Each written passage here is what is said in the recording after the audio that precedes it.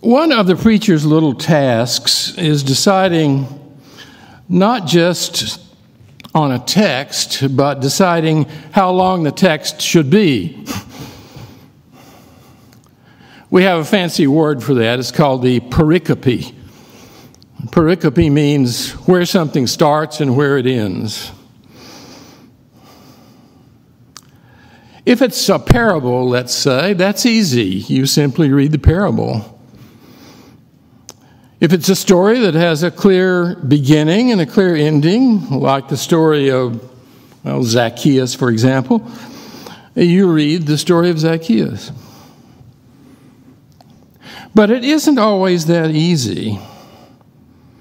Sometimes we start or stop the Bible at the wrong place, and that's true of preachers too. I find myself wondering that about me this morning.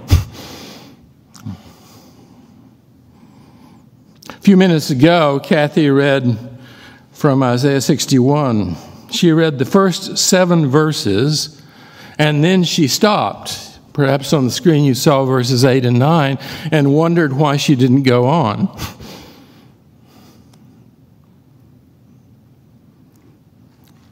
Was that a good stopping place at verse 7?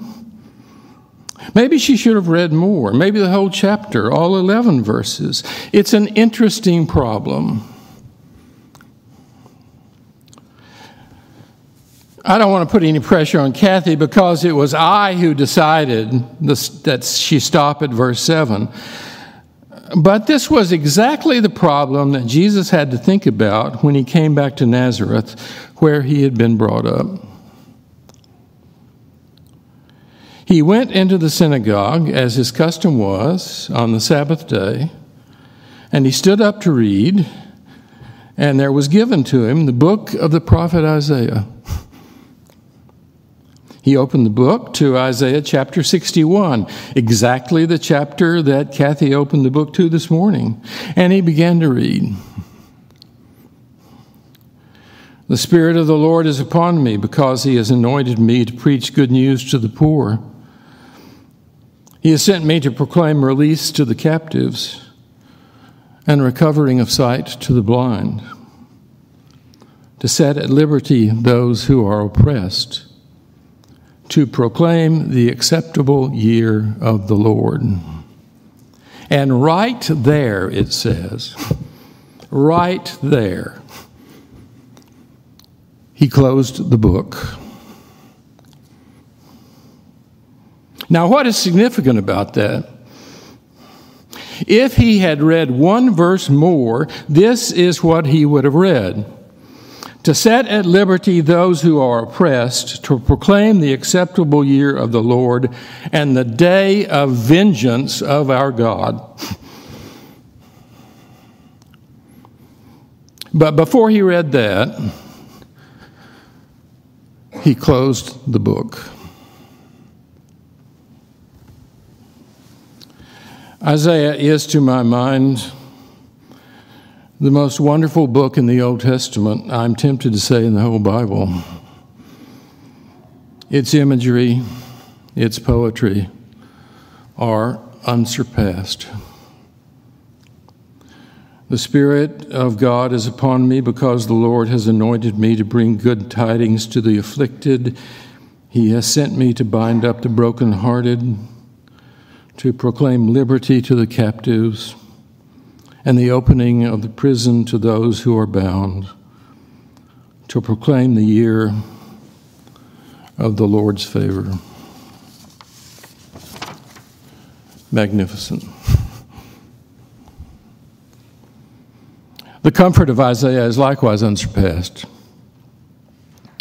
Where else do you read words like these words that Kathy read a few moments ago?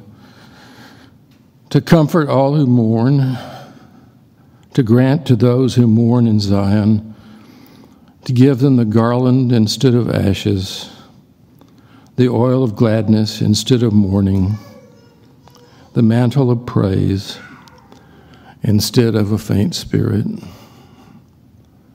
I thought when I read these words of our dear friend Carolyn Gregory, such a kind person, such a gentle spirit, and how appreciatively she would have heard these words yesterday. How appreciatively she heard the words of those who spoke and of the words that Bill read and said. Yesterday we closed the book on Jean's life, a good man's life, and what a wonderful way of bringing his life to a close in our memories it was. And now to Jean is opened the book of life, and nobody could have expressed that better than the prophet Isaiah. But separating these two passages is this: to proclaim the year of the Lord's favor and the day of vengeance of our God. The vengeance of God is something Isaiah cannot get out of his mind. It is something that he comes back to over and over again. He cannot forget it. He cannot factor it out of even his most exalted poetry. Now, if you ask me some of the saddest facts about the Bible I know, they are these. How Isaiah's book comes to an end. What Isaiah wrote when he closed the book, these words. And they shall go forth and look on the dead bodies of the men that have rebelled against me. For their worm shall not die, their fire shall not be quenched, and they shall be an abhorrence to all flesh. And there Isaiah closed the book. I wish he closed it 3 verses before, where it says, all flesh shall come and worship before me, says the Lord. Or these words of Jeremiah, if we take the last words of Jeremiah to be from the book of Lamentations, lamentation over the fall of Israel. Restore us to thyself, O Lord, that we may be restored. Or hast thou utterly rejected us? Art thou exceedingly angry with us? And those are the last words of Jeremiah. That is how he closed the book.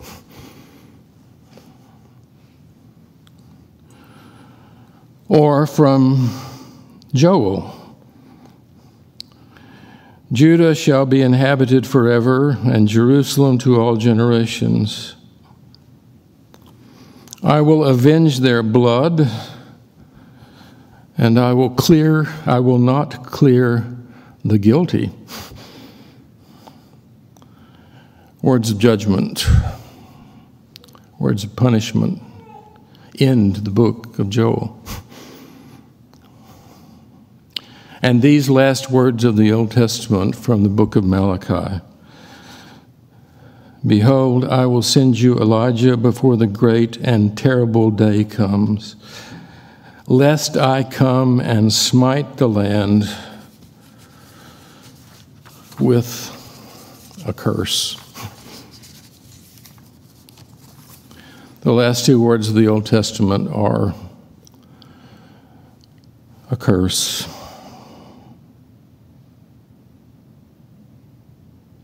But it was just here that Jesus closed the book, just before he could have read about the day of vengeance of our God.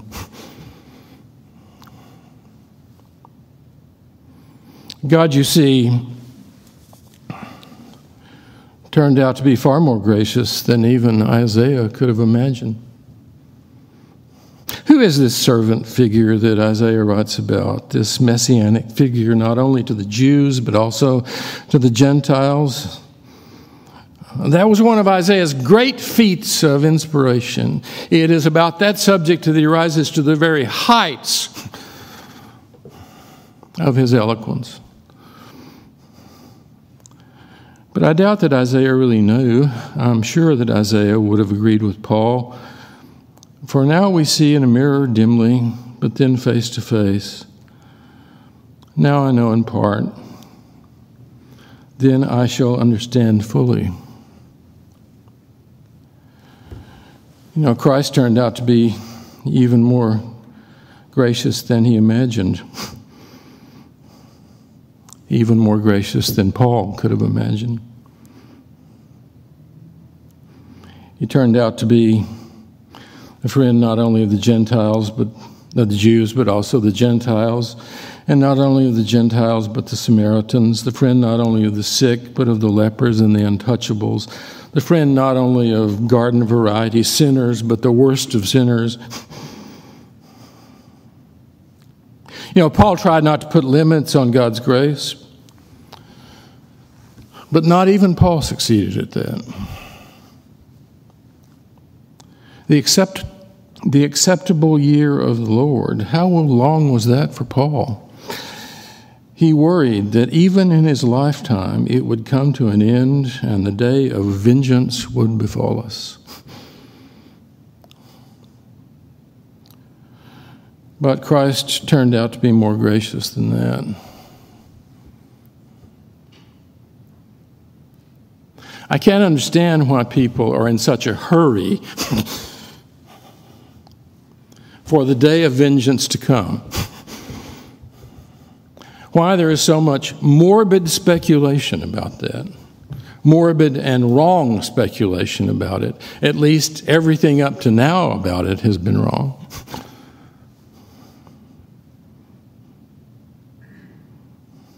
Of course, this comes to a fever pitch in the Apocalypse of John, about which morbid speculation runs rampant all the time.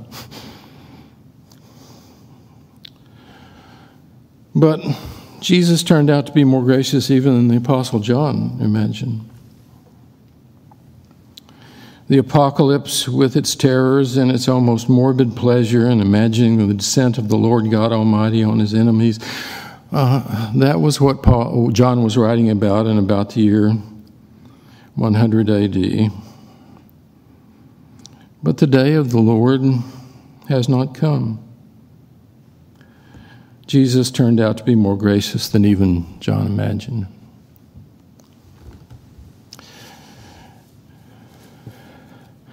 You know, I love listening to classical music, but one genre I'm not particularly fond of is the musical setting of the Requiem Mass.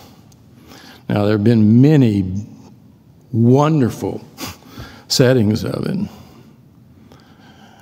But what is disquieting about it is that whether we want to or not, whether the composer intends to or not, the greatest movement in the Requiem Mass is called the Dies Irae, or the Day of Wrath. And yesterday I was listening to the wonderful Requiem by the French composer Gabriel Fauré, which is all beauty and comfort, and where the Day of Wrath is just slightly suggested. It gets past you almost before you know it. Now, there might be something to recommend talking about the Day of Wrath. But surely we ought to be glad that it hasn't come. So what shall we do? What should we do with this gracious God of ours and this Savior who has been more gracious than anybody could possibly have imagined? We can treat it cheaply. Cheap grace, Bonhoeffer's phrase. We can trifle with it. We can trade on it. We can take it for granted.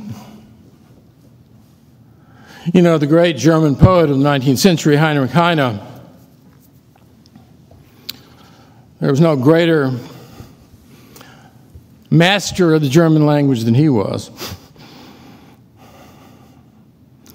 And he lived a dissolute and short life in Paris, and when that life was coming to an end, they asked him about, his general worldview. And he said, "Oh, God will forgive me. That is his business." Well, I hope that God didn't forgive Heine, and forgiveness is God's business. But what should we do with God's forgiveness? Perhaps in the smallest measure, we should try to be as gracious in our discipleship as Jesus in his lordship. And so from the book of Isaiah, he read how he had come to open the eyes of the blind and to free the prisoners from bondage and to proclaim the acceptable year of the Lord. And right there, he closed the book.